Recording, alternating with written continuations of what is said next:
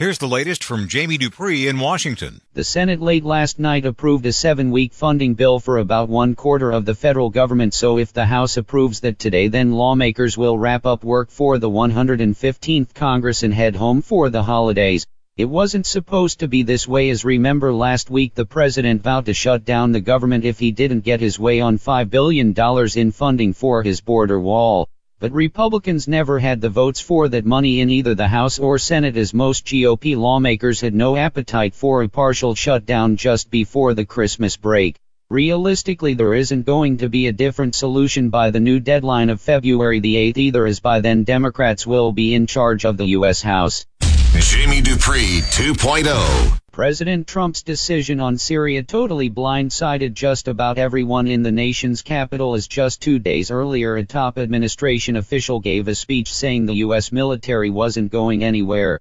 A senior administration official had no answer when reporters asked about details of when troops would be pulled out or if U.S. airstrikes would continue, only reinforcing the narrative that even the Pentagon had no idea this was going to happen.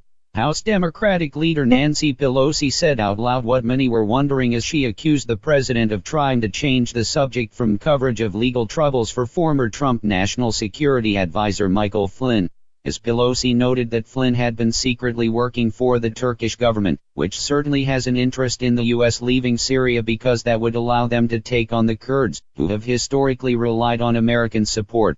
Jamie Dupree 2.0. As lawmakers get ready to finish up the work of the 115th Congress as soon as today, it looks like the only major piece of legislation that's going to get through is a bill to reform the criminal justice system.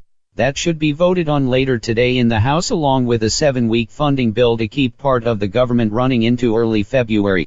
The House also may vote on a big tax cut bill that the GOP has come up with at the last minute. In fact, Republicans are using a parliamentary maneuver to add it onto a bill which was originally designed to expand the boundaries of a Civil War battlefield in Tennessee.